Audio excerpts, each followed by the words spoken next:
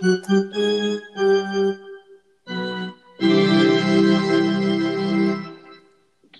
and welcome to the. Ooh, caught me off guard there. Hello and welcome to the May 11th edition of the Infield Flyers podcast. As always, I'm David Capodanno. I'm joined with Brendan Rorick and Jonathan Valero. How you guys doing? Good. How are you? Pretty good. Yeah, good, definitely anxious. Oh, yeah, same here. We got to get the ball rolling. We need baseball back. Yeah, it seems like with the KBO going off, it seems pretty well at least. And I think I saw Japan's opening up. It seems like it's at least plausible for us to have baseball. Wait, have you guys seen some of the games lately for like the KBL?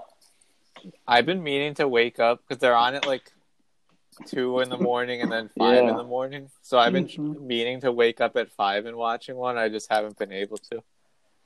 I haven't watched it live, but I've seen like replays and everything. I've been trying to follow a little bit. Yeah, apparently the Dinos are like the team to beat.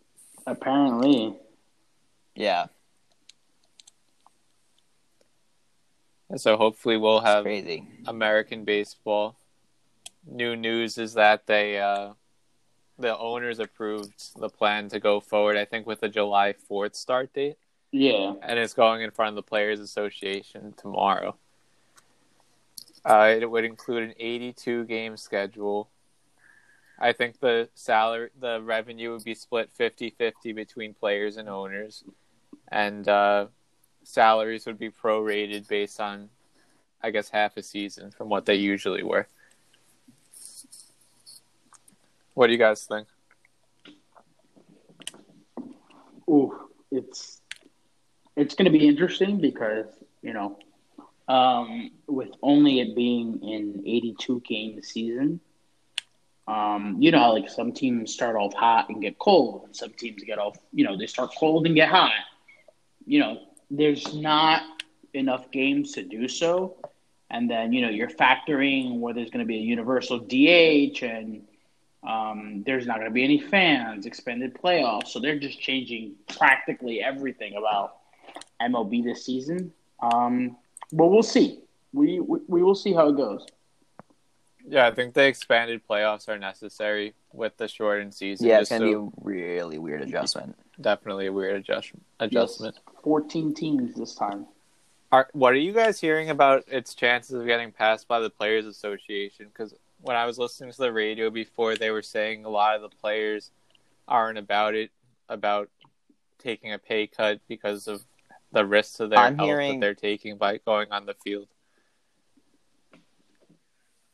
Yeah, I mean, I'm hearing that because it is a 50-50 split of revenue that, it's good for the Players Association because, the players themselves are making half the money, which is great. So I've been hearing, this is something that would pass along the Players Association, but then again, you never know. Yeah, I think that would probably be the worst case scenario for baseball if they have all this set and they can't get it going because of a financial dispute.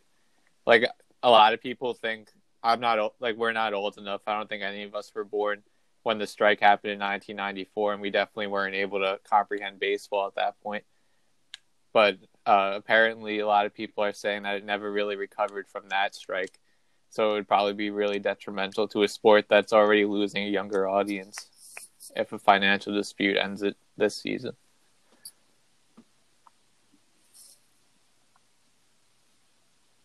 Did we lose Brendan? No, he's good. No, I'm here. Oh, gosh. Just a little connection issue. Was slow for a minute, so I couldn't hear anything. Oh, gotcha. I think it's clearer again now. Cool. Yeah, but I think, going back to your point, Dave, with that proposal, a big change would be the starting, teams would be playing, but they won't be playing without the fans starting off. And I think it's going to be very, very weird because I feel like the fans are what make baseball games enjoyable.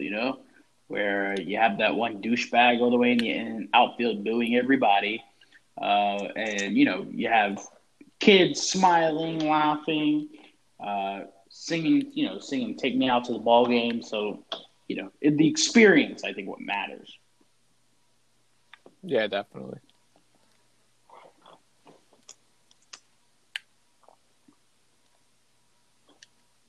I drew a blank of what I was going to say. I don't know. The whole thing just kind of, I don't know what to think about it. Would you guys, like, say the Mets or the Yankees win the World Series this year, would you guys count it the same as the other championships the teams won? No, as I was going to say about this, I think that it's going to be really weird if there's a team that, like, normally wouldn't win the World Series, wins it this year with, like, the less amount of games played. I don't think it would feel the same.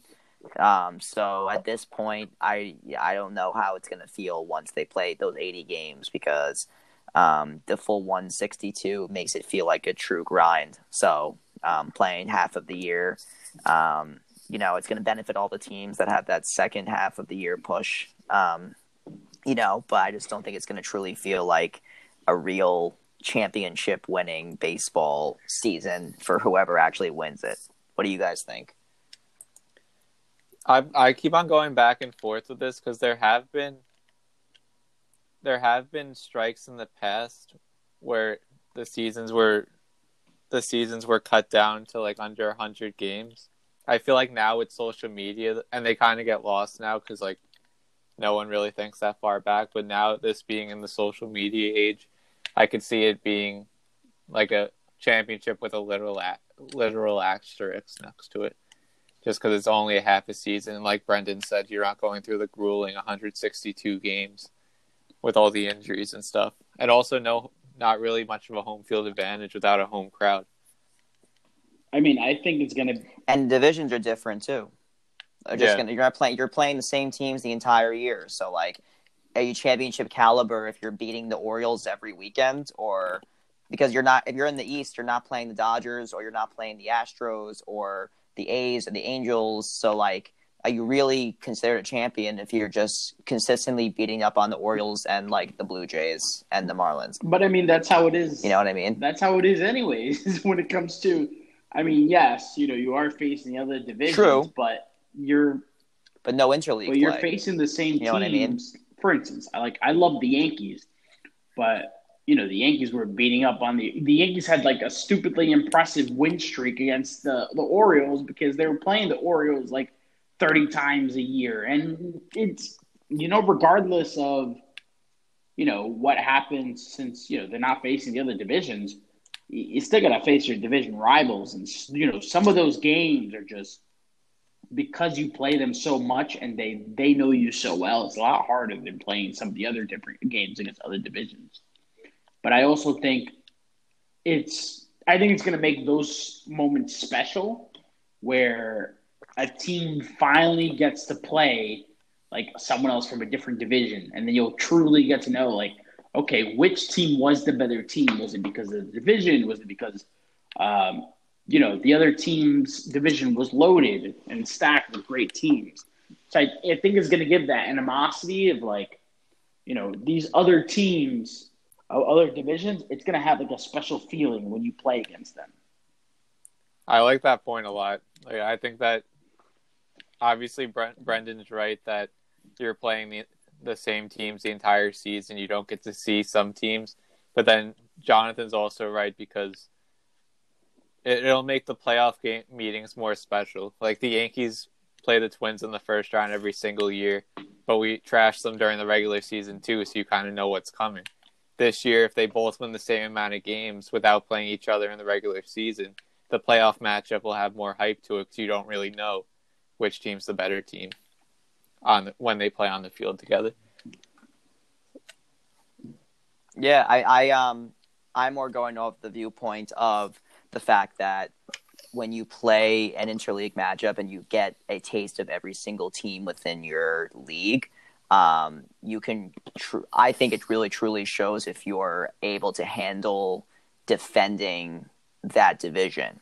So, like, if you're going to be a National League or American League pennant winner, I think it almost feels like you're more of a champion if you're able to show some sort of, that you can beat all the teams in that league. So that's kind of more what I'm getting at, because the way the MLB rule works now is that the AL plays every single team at least twice a year, in the sense like the Yankees would play the Angels at least twice a year, once in Anaheim and once in New York. So like that happening, that going away, I think is going to be a little bit of a different thing to get used to. Because you are going to be just seeing the same teams over and over again. And yes, like, the NL East and AL East play each other all the time, every other, week or whatever it is. And you continue to see the same people. But I think it shows a lot if a team throughout the entire year is really able to dominate everybody that they play. The Dodgers do that consistently every year. Whenever the Dodgers come into any stadium, they empty, or they fill seats, I should say. They're the best team in the league. And it's a really entertaining matchup. So I was thinking about this before. I was like working out, and I was like, let's say my team, the Mets, won the World Series this year. How would I feel? I would feel incredible. But would I be able to be like cocky about it? No, I would not. We played 80 games. We didn't play the full 160. I don't know. I'm still torn. You see, I might change my mind tomorrow. But the thing is, you say that now, but if the Mets beat the Dodgers in a playoff series, I know you're gonna be, talking. You're gonna be talking it off that the Mets beat one of the best teams in the league. I think, of course, it's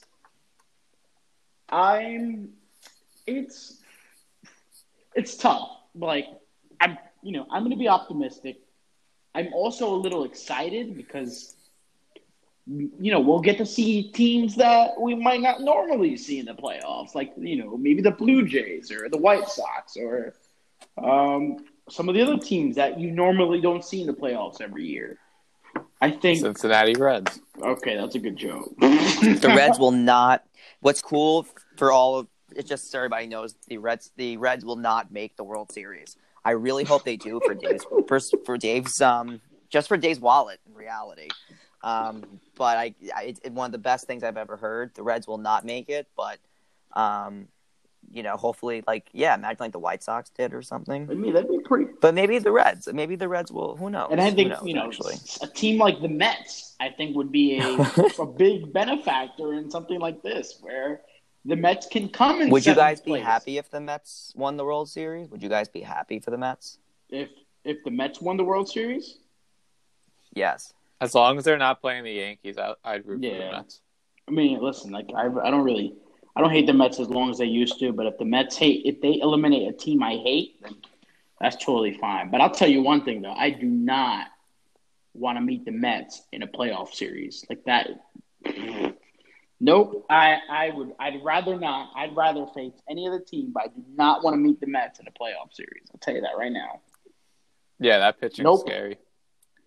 I don't hate the Mets at all as a team, to be honest. It's really just the only thing that annoyed me back in 2015 when you guys had like the 2 seconds of success is a lot of Met fans were just loud and obnoxious, and you guys really didn't win anything except for a pennant. But isn't that the Yankees anyways?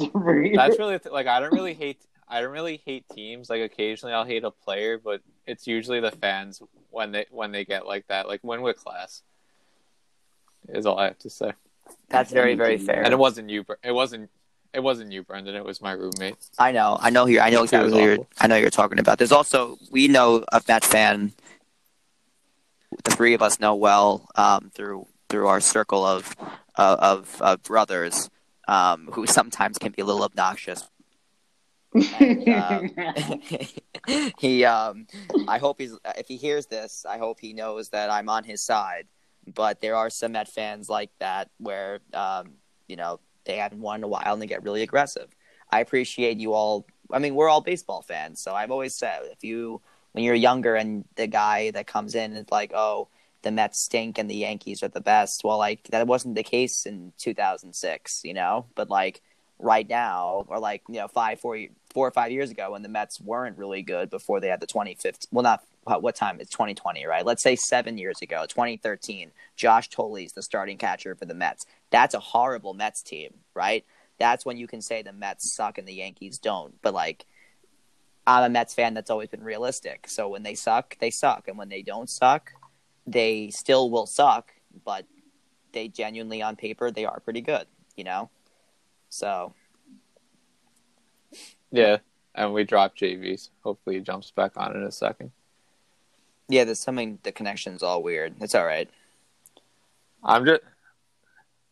Like, there's so many positives and negatives I could think about this proposal. I'll just be happy to have the game set, and if they do agree to this tomorrow when they're at the table, then I mean at least we have a set date where it's coming back. Like we know it's coming back in July. It's not up in the air anymore, which I think is a huge thing. Just to have things to look forward to during this time. I agree, but one thing that should be mentioned is what is the health concerns with all this? As that really the owners may have approved the plan, but what is going to happen like with the players that like have underlying health conditions? Like, you know, that's when you talk about like what the Players Association is going to say. I wonder if that's going to be one of the main drawbacks because of how slow things are moving around the world right now. You know, just with everything coming back. I think they can't force players to play. Like if somebody doesn't feel safe, that they'll let them be on leave, hopefully paid leave. I would hope, but yeah, right. I don't know. I guess we'll have to see. I didn't see anything about what kind of precautions they would take. Obviously, they're going to sanitize clubhouses, no fans. I don't know if they're going through with the whole have the players sit 3 seats away from each other in the stands. I think that's pretty stupid. Just have them be in the dugout. But yeah, I mean, yeah, one of the things I heard was a division taxi where it's like 20 players or only 20 players at a time, like on a bus, going from place to place with I think it's like a 26-man roster. So they're limiting amount of people each team can take on a bus. But, you know, I'm sure they'll have the precautions. And I think, one of the things it's going to come down to is if, players decide not to play, it's going to be the pressure from the fans, Yeah, well, that's also the thing. If they decline this proposal, the owners already said it's good to go. So the Players Association is really the ones under the scrutiny. Like they're going to face all the backlash from the fans if they say no to this. So it's true. So they might not get everything that they really want to from the players' side. That's true. And they've already kind of made concessions with the drafts being shortened from 40 rounds to 5 rounds, which is an atrocity. We could talk about that for a half hour, but think about did you see the tweets of all the players who wouldn't have got drafted if it was only a 5-player draft, 5-team draft, 5-round draft? That's saw a bunch of like you wouldn't have Albert Pujols. There was a lot. Mike Piazza would have been one, for example. Yeah. And then I think the maximum a team could sign a player who didn't get drafted for is like $20,000, which is much less than the normal minor league salary. Right. What? The more I think about the 82 game thing or the half season thing, it is going to be super competitive, and I hope that it like kind of brings people back to baseball that may have not been paying attention to it the last few years, because with less games, it is obviously more competitive. With less games, like every game really does matter, So with just really one half of the year being played, so I hope that makes people really tune in and love it and kind of go back to watching baseball. And I think I was saying before about how one of the Players Association might find themselves restricting or saying no to their proposition because of what the players think. I'm assuming most players are going to be down for this just to play, So I'm really hoping that Tuesday comes and they just say this is the case. Hopefully no other outside noise comes and screws up the plan. But I really hope that we can wake up on July 4th and it's the first opening day. How American is that opening day would be July 4th? Wouldn't that be sick? That'd be amazing. Yeah, it would be awesome. Baseball is part of July 4th. Exactly. You wake up, barbecue, you have the baseball game on the TV if you have a TV outside, or you just have it on the radio. It's part of the it's the same thing for Memorial Day. Obviously, we're not going to have it. Maybe we'll have a spring training game. Probably not, though. But I mean, those sports are almost part of the holidays. That's how ingrained they are in the culture. I think what's going to be interesting is how I think it's going to, in terms of like, the MVP and the Cy Young and like, imagine an MVP with like 15 home runs, 45 RBIs. Well, that's another thing. That'll be interesting. The season really, and it ties into our topic for later on where we talk about Hall of Famers. Like this season, you're not going to be able to compile the stats that you normally would, so it could hurt some players' cases who need a couple more, 2 or 3 more really dominant seasons. Well, it's going to hurt. It's going to hurt someone like Albert Pujols, where he's already alive. No, I'm talking about in terms of him chasing 700 home runs. Sure, yeah, the 700 chase. Well, also Miguel Cabrera is chasing 500 and 3,000 this year. But he could have got both. But then again, maybe a shorter season they can play longer. You know what I mean? So it's like it's I guess it's different. I find the DH thing really weird too from the National League perspective. I like, since we've had our podcast, we've had the 4-year anniversary of Bartolo Colon's home run, which might be one of the best moments of baseball history. And there won't be pitchers hitting, so that's going to be weird to adjust to from the National League perspective. This is probably a completely unpopular opinion, but I actually don't mind when the pitchers bat. I think that actually makes the game pretty interesting, personally. Yeah, I love watching pitchers hit. It's entertaining. I agree. I'm cool with that. And I think that it's fun to watch like a player, like a pitcher at 2 home runs in a game, which does not happen very often, but there are definitely a few players out there that can hit. So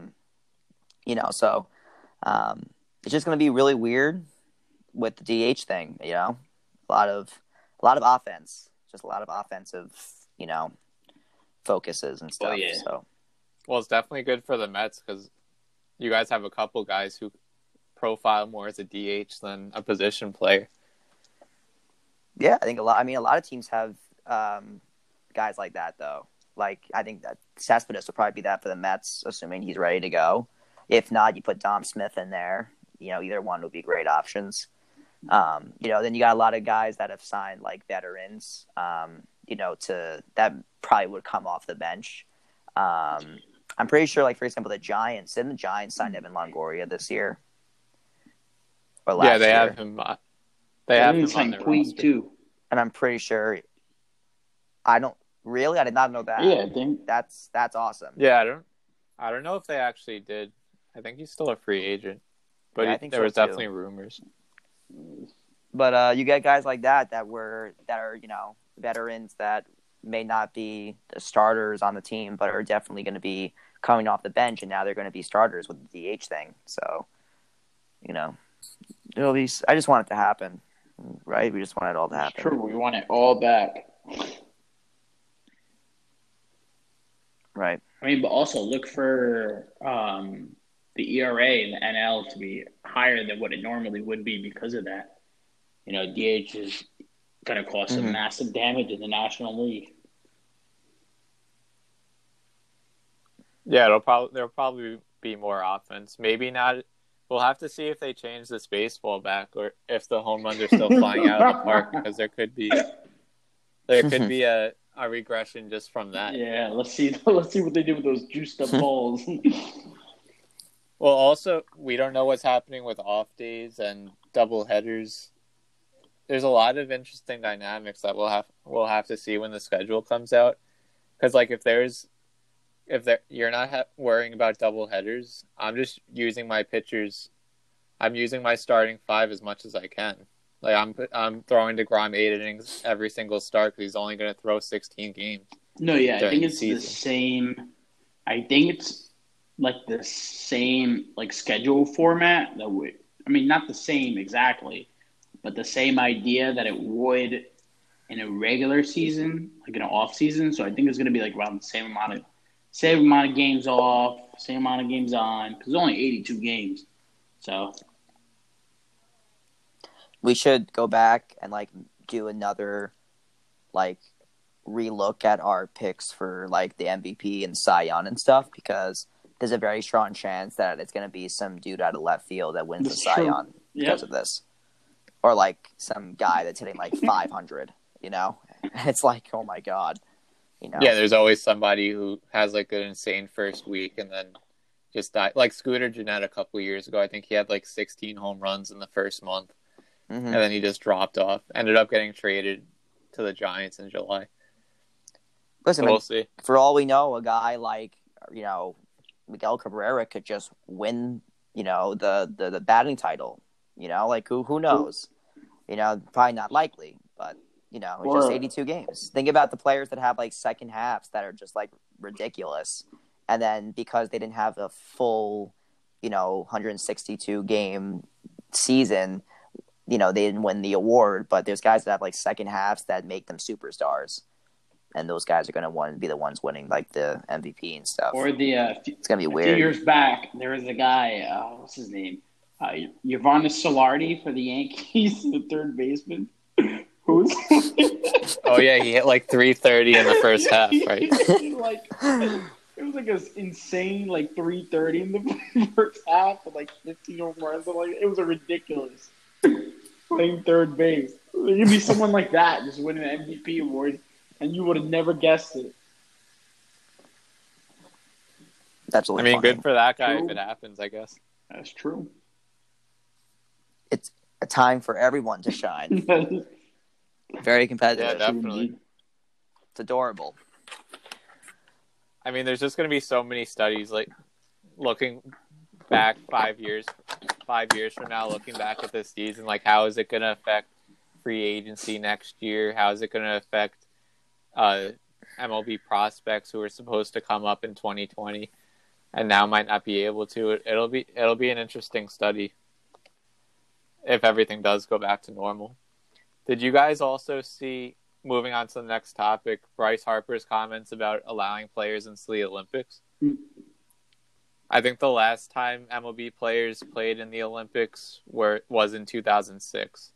Yeah. When they won going to be medal. Well, I for one agree with him, because I think what made me do that was the World Baseball Classics when the U.S., finally, the U.S. won, and it was super entertaining. The games were amazing. The U.S. versus Dominican Republic matchup was awesome.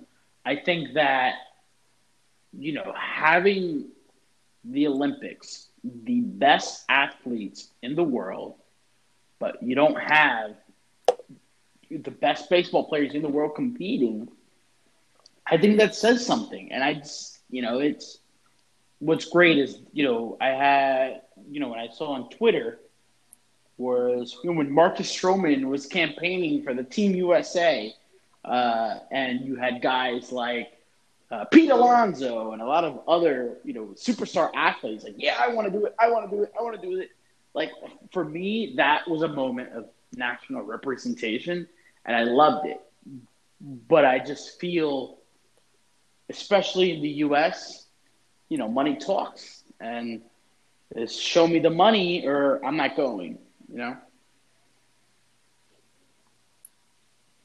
that's unfortunately how a lot of the things work. But I just look at what the Dream Team did for the NBA when they allowed players to play in 1992, and you just had all those superstars go overseas on a national stage and just dominate.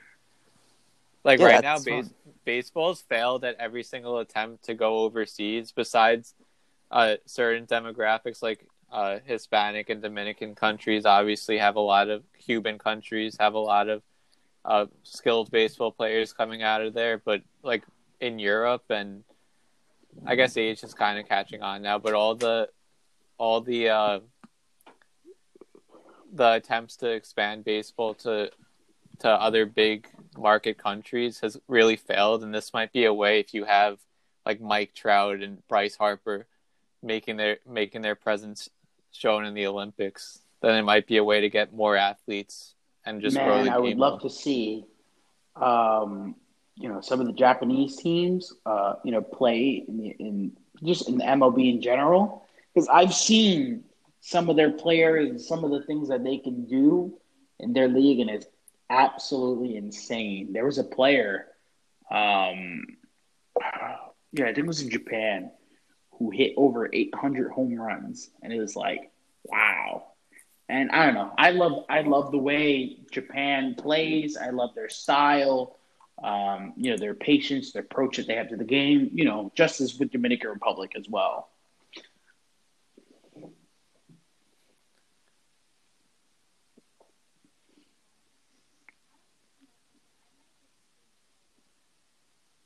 I hope I hope it happens. I think baseball is supposed to be in 2020, but with like college players and semi-professionals, right? But no, I think that got canceled. That got postponed until next year. Yeah, or postponed to 2021. And I think as a result, the World Baseball Classics canceled now in 2021 because they counted the events. But I think that the World Baseball Classic is pretty much the baseball version of the Olympics with just, the tournament style of playing and similar to like the World Cup. And I think they should focus more on that and having actual, guys like Mike Trout and a lot of the top guys representing the U.S. because I think this is where you're going to see the best style of play you'll ever see. Yeah, but people don't like American baseball fans watch, and probably like fans in like Asia and Japan. They probably watch it, but I feel like there's definitely a lot more eyes on the Olympics just because of like country pride. Even if you like, I have no idea what's going on in women's figure skating, but I still watch it because it's an American thing in the Olympics. Like people won't watch the World Baseball Classic, even if the players play. If they play in the Olympics, though, then the eyes will be on them just because it's an Olympic sport that their country's participating in.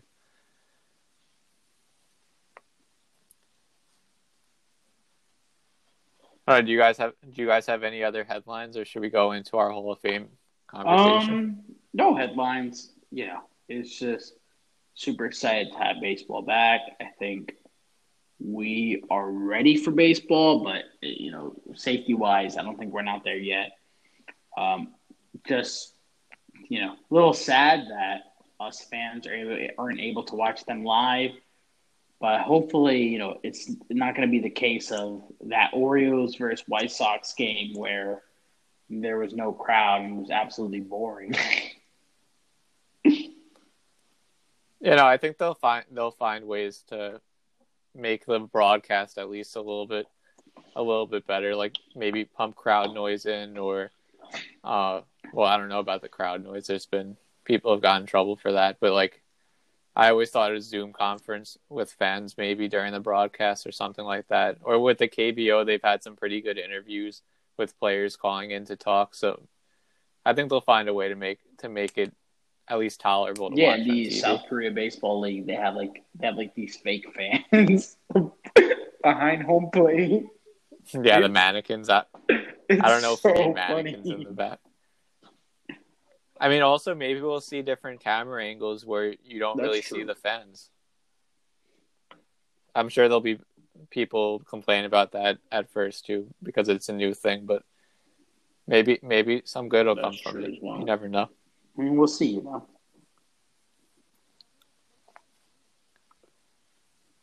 So our main topic for today was Hall of Famers that are playing in the game today. And I think we said we would split it up. Players who, if they retired today, would be walk-in Hall of Famers. And then guys who are on track.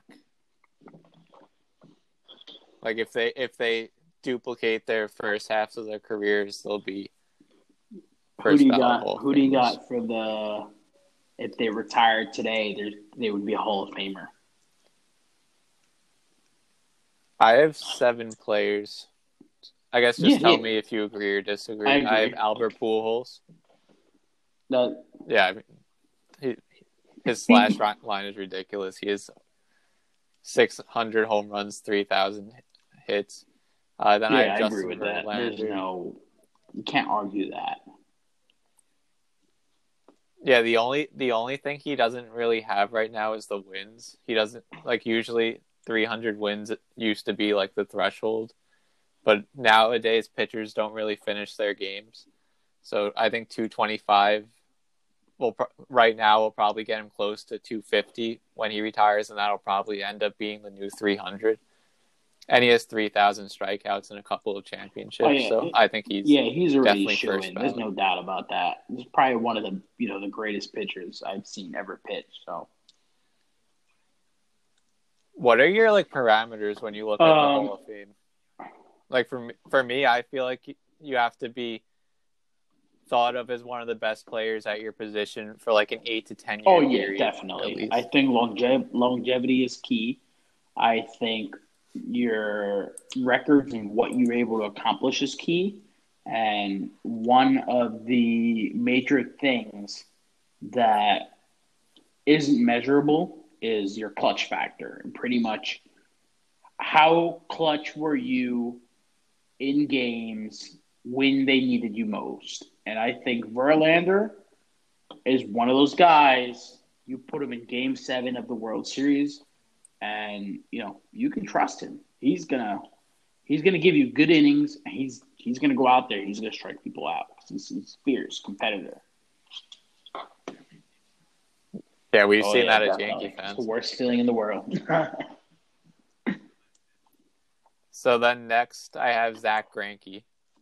This one I feel like could be a little controversial, but if you look at his numbers, he's a year younger than Verlander, but his WHIP and ERA are exactly the same, and his record is similar. It's 205 and So you have 123. do you have Zach Greinke before you have Clayton Kershaw? Oh, Oh okay. well, he's on the list too. I was going team by team, so obviously I'm gonna have the two I mean, Astros yeah. together. I mean, oof. Yeah, Zach Greinke, he's debatable. I think he'll get in. I think he was if you go back to his Kansas City Royals days when he was just filthy ace. I think his earlier days is definitely what I think would put him in. And even his most recent days, he's still pitched good. Yeah, he's been consistent. Yeah, and like Verlander, he kind of had a stretch in the middle of his career where he wasn't as dominant, and he figured it out. So I think That is that only true. helps you. Like That you is said, the true as well. longevity. Then I have Yadi Molina. Potentially. Okay, I can agree with that. I mean, he's 37 now, and he says he wants to keep playing. He does. If you stack him up against like other position players, his numbers are really pale in comparison. But he's a catcher, and I mean, 282 with 150 career home runs. He's what is that?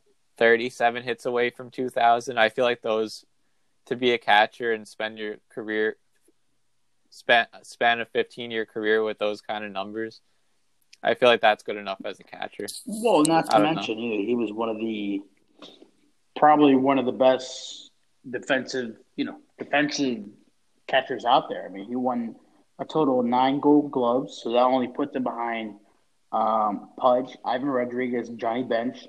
And not to mention his offense, when needed most, he was clutch. Are we talking though about like them being on the ballot or them actually getting in? Because Well, these 7 are my definite Hall of Famers. Like if they retired today, they'd be in the Hall of Fame. yeah, I guess Yachty's part of that debate where how much does defense really matter in the Hall of Fame voting? Well, I don't think just defense. I think it's the way he grooms the pitching staff, the way he's a leader in the clubhouse. It's his bat, it's his defense, it's the way he's able to manage the pitching staff. Guys like Chris Carpenter, guys like Adam Wainwright. That Yeah, but does that stuff matter? I think it does. As much as offense in the voters' mind, because the voters can be a little quirky. I can't even.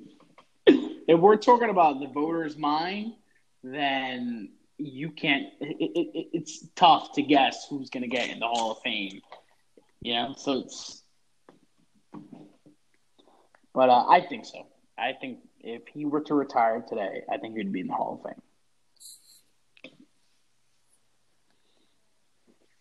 All right, so then I have Clayton Kershaw, who kind of gets in. I mean, every single year of his career has been dominant. I think his highest ERA that he's pitched at least 25 games was like last year at 3.06. So he's just been flat out dominant. He has 2,500 Ks. He's only pitched 10 years, so he only has 169 wins. But if he pitches another five years, he'll get to at least 200. I'd say I think he could walk in today, kind of Sandy Koufax style, where he didn't have a long career, but he just dominated every single inning he pitched. I think he would get in based along his regular season stats. I think I just need him to just prove himself in the playoffs. Please, at least one time, prove yourself in the playoffs. Because if he can do that, he is automatically in the realm of the greatest pitchers of all time. He's right up there in terms of ERA, the filthiness that he has. But I don't know. It just he gets in the postseason, and instead of Clayton Kershaw, they throw out Jeff Weaver. He's throwing pitching practice out there. So I really don't understand. I don't.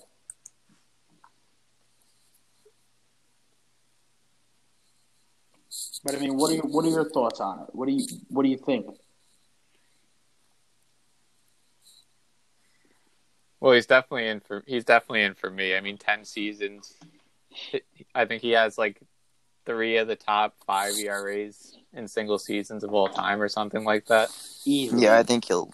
Man, I think. Go ahead. I think these are all pretty much. They're going to go in, but I'm also just struggling with I don't know if I can see Kershaw being in the Hall of Fame for sure, just because he's just so dominant. But I think him not having a postseason record of success will make him not be like a first ballot Hall of Famer. Like, it might take him a few tries to get in. See, I hate the whole ballot system. I know that's where my head is going right now when I'm hearing all these, because I don't think Yadier would get in as a first ballot Hall of Famer. I like that conversation because Jeter was such a true first ballot Hall of Famer guy, because he was undeniably, unanimously deserved it. That to me strikes Hall of Fame. Hall of Fame to me is not Jeff Conine being on the ballot for 20 years and never getting in. He played for every MLB team. He DH'd a little bit. He was kind of a chubby guy. He was a great hitter. He did what he had to do, but there's these guys that are continuously on this ballot that are Hall of Fame caliber, but never actually get in. I think of Albert's going to get in, right, without a problem. I think Kershaw will get in without a problem. But Yadier should as well. Before I go into that, how many more do you have to say? Do you have one more to say? Did you say Miguel Cabrera yet? I have two more on this list. They're Max Scherzer. Yeah, those are both Cabrera. Great. Those are probably the other two I would say currently are definitely going to be there. Oh, 100%. Yeah. Yeah, I agree with you with the ballot though. Why is Larry Walker a Hall of Famer suddenly in his 10th year on the ballot, but he wasn't the first 9? It just doesn't. It's so annoying, and some voters don't vote for someone because they didn't like them the first couple of years, so they do it as a slight. Some people don't vote for Derek Jeter because they want their articles to be read in Sports Illustrated or whatever Baseball America article that they write. Well, there is that rule where I think you're ineligible after not coming into whatever percentage of it is for the vote. So, if you consistently get 1 to 3% of the people voting for you after 2 or 3 consecutive years, you're taken off the ballot. So Larry Walker just happened to be really, really close every single year and finally squeezed in there. Yeah, you fall off if you don't get 10% of the vote. And I think there might, after like 5 or 6 years, there might be like a Yeah, I 30% think there is. cutoff. But I know there's a 10% one. I mean, if we're gonna talk about the Baseball Hall of Fame, I mean, I can tell you one name right now that deserves to be in the Hall of Fame. Might cause a little bit of controversy, but a guy like Pete Rose, Yeah, I think he should be in, but there's so many commissioners have had he is in the Hall of Fame because like his records, he's the all-time hit leader. But like just everything that he's done against the commissioners and stuff like that, I think it's just too late for him to get in.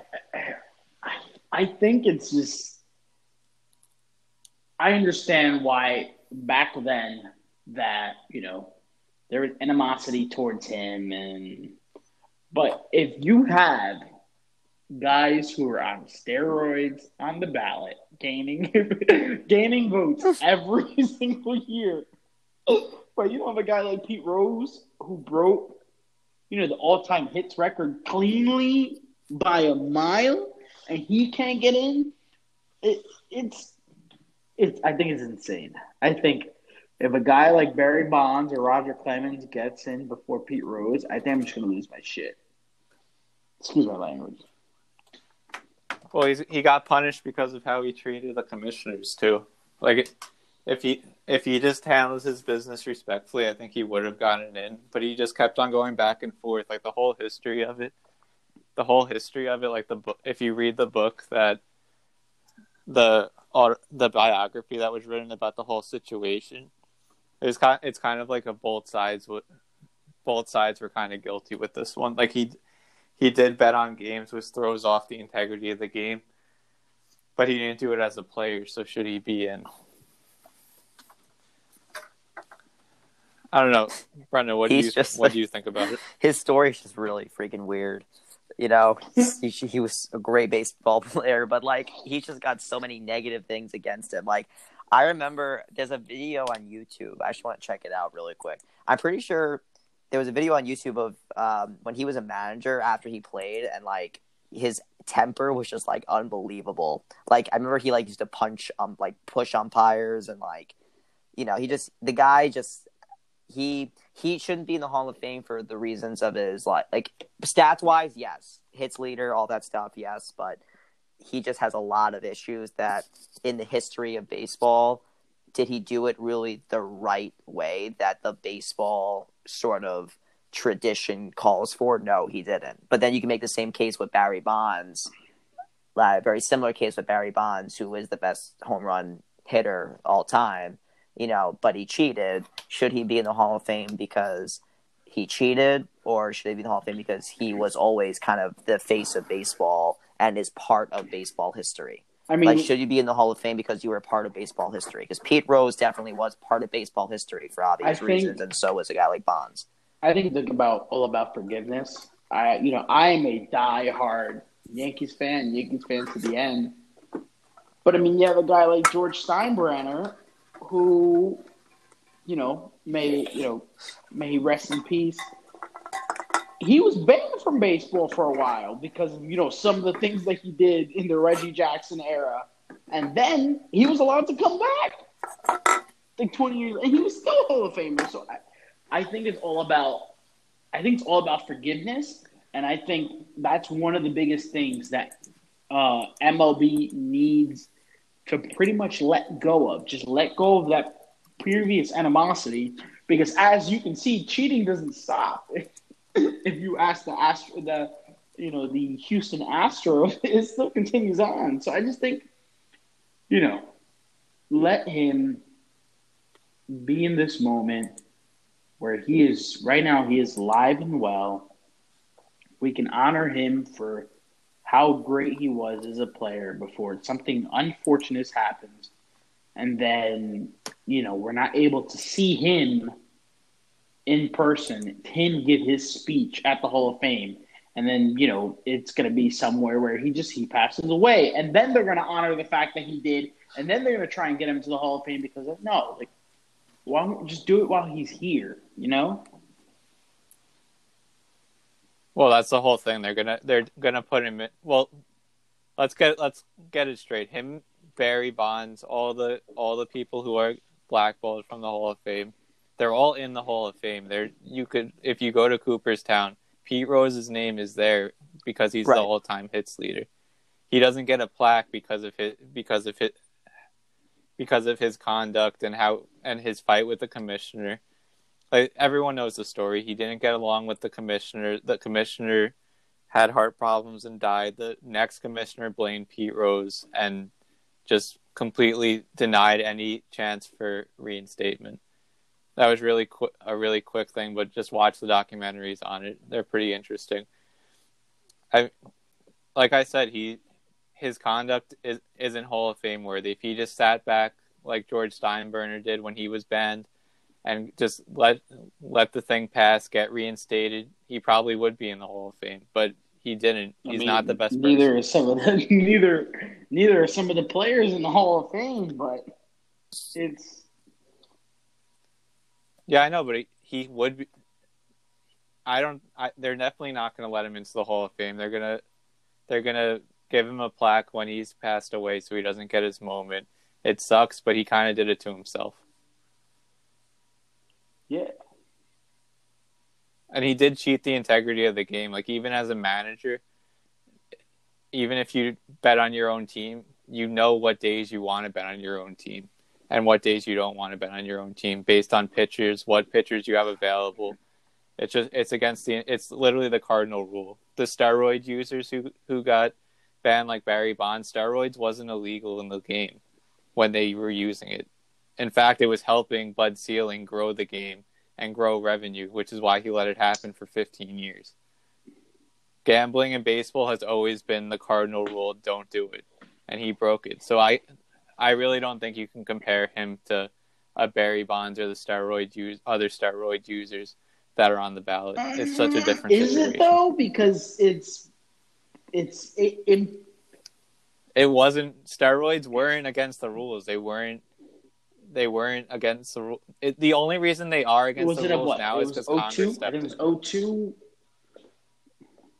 2005. If in 2005 Congress didn't step in and say they had to test players for these things, we would still have juice players in the game. We still do, but we would still have 60% of the league on steroids. But do you if it was really up to think baseball. that, I guess, yes, like cheating in terms of betting, but do you think it's as serious of an offense?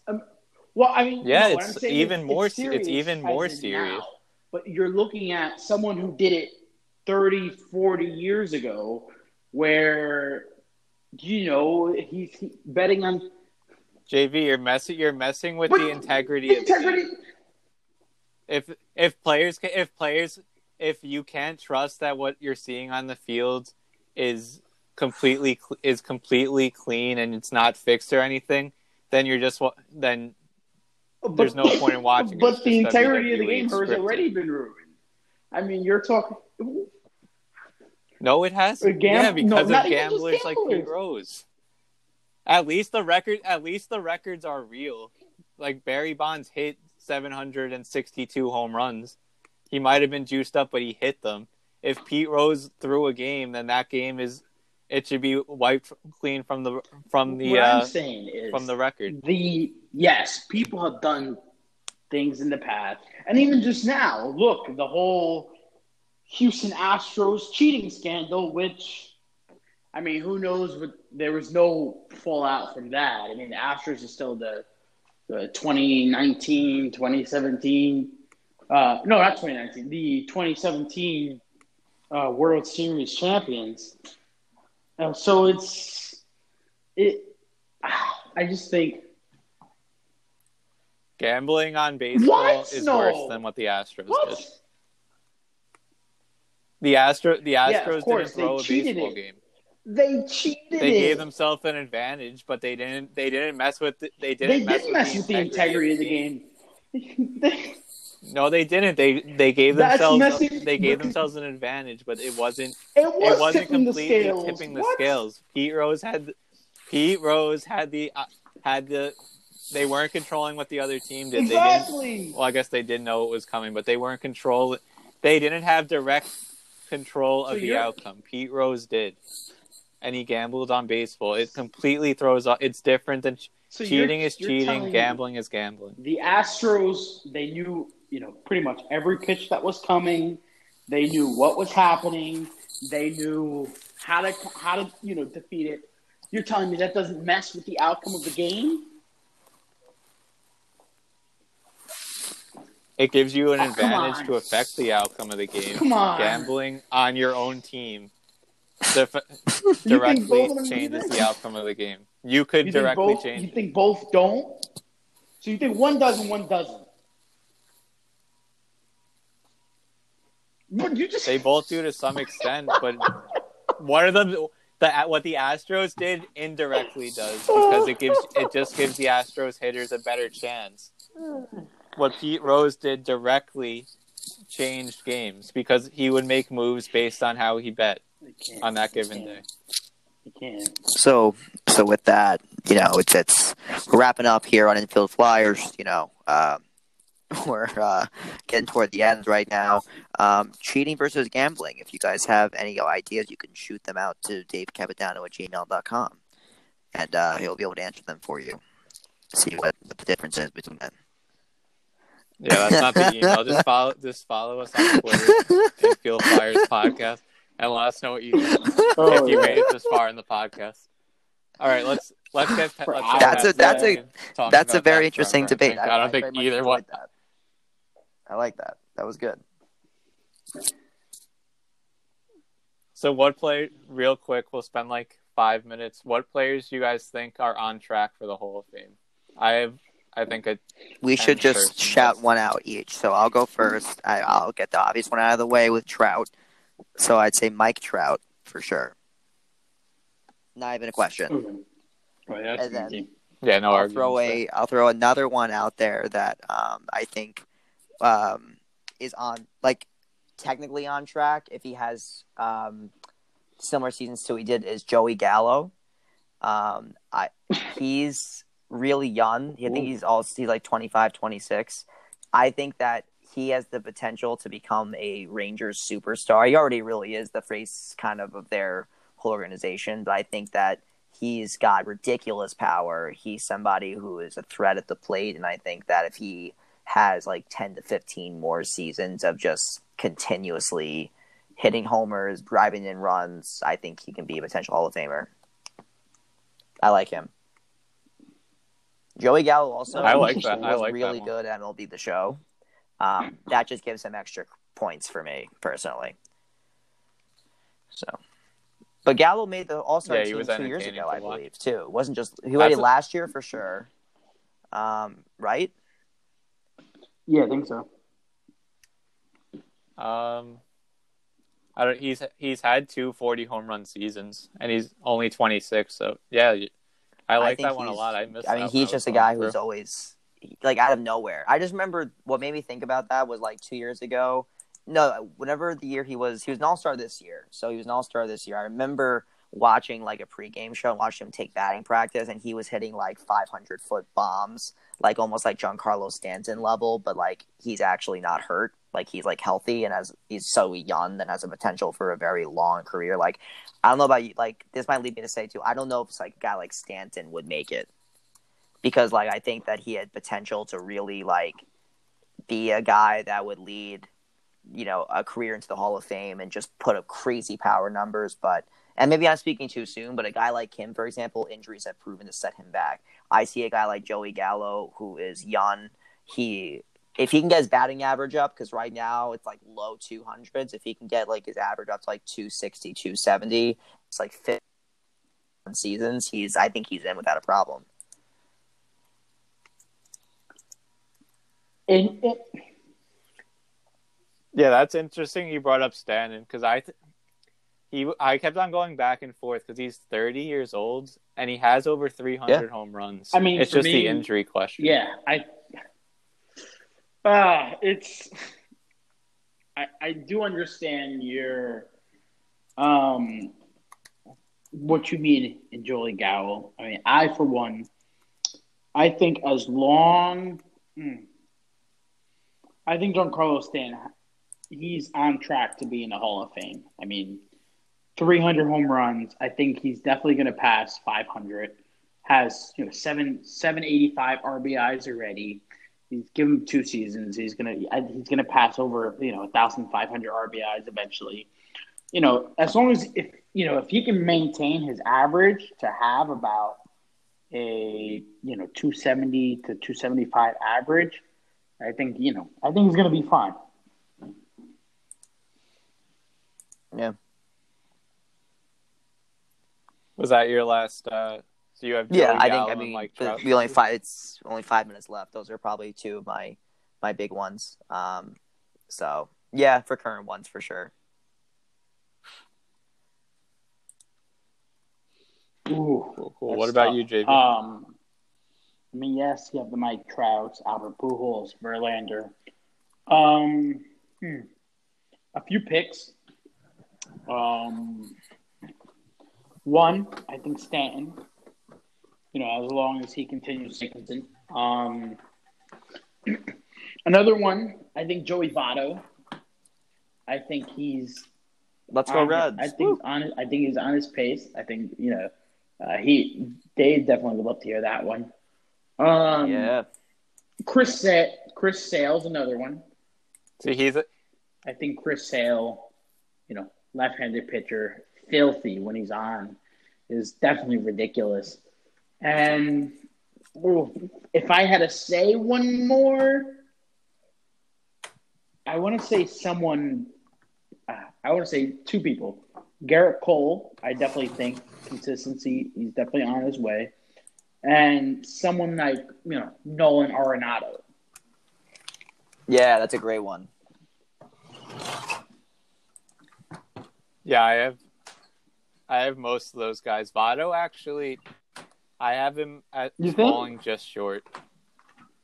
He's a little bit old. He'll probably get to 2K hits, but he probably won't get to 2,500 or 3,000. He's a 307 hitter, and his on-base percentage is insane. But his on-base percentage is insane because they never really had to pitch to him, so he never really had the really dominant seasons. I don't know if he has enough time left to just compile stats at this point. I mean, I think he's. Hopefully, I mean he has a Hall of Fame personality for sure. 300 home runs, 1,000 RBIs, 307 batting average. So I think he's on his way, but we'll see. We'll see.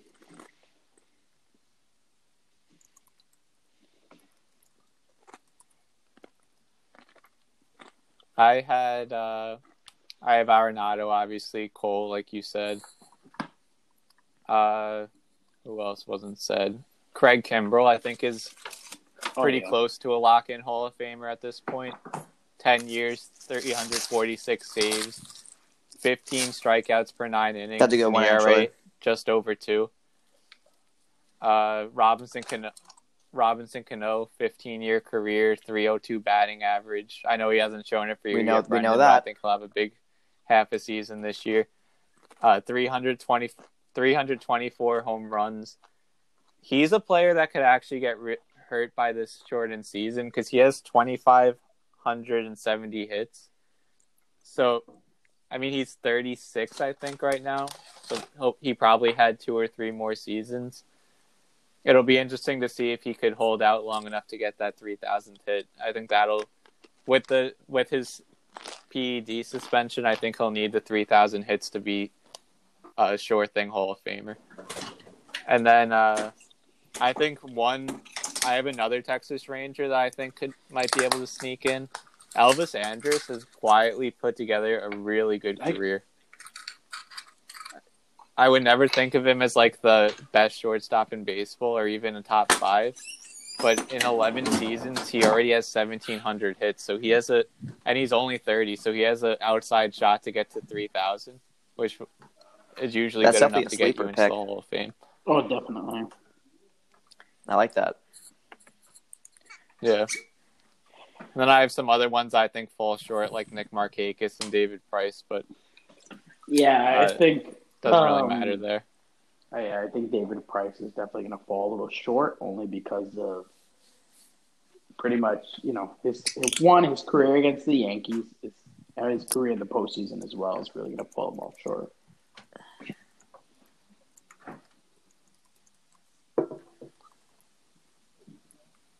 All right, guys, that's all I got. You guys have any last? I'm good. Thoughts? I just good talking to you guys. It was a lot of fun. A-Rod's not buying the Mets. We got to talk about that thing to remember. Oh yeah, Yeah, that they happened dropped out. last week. I forgot. So, but yeah, but I'm all good. Looking forward to talking next week.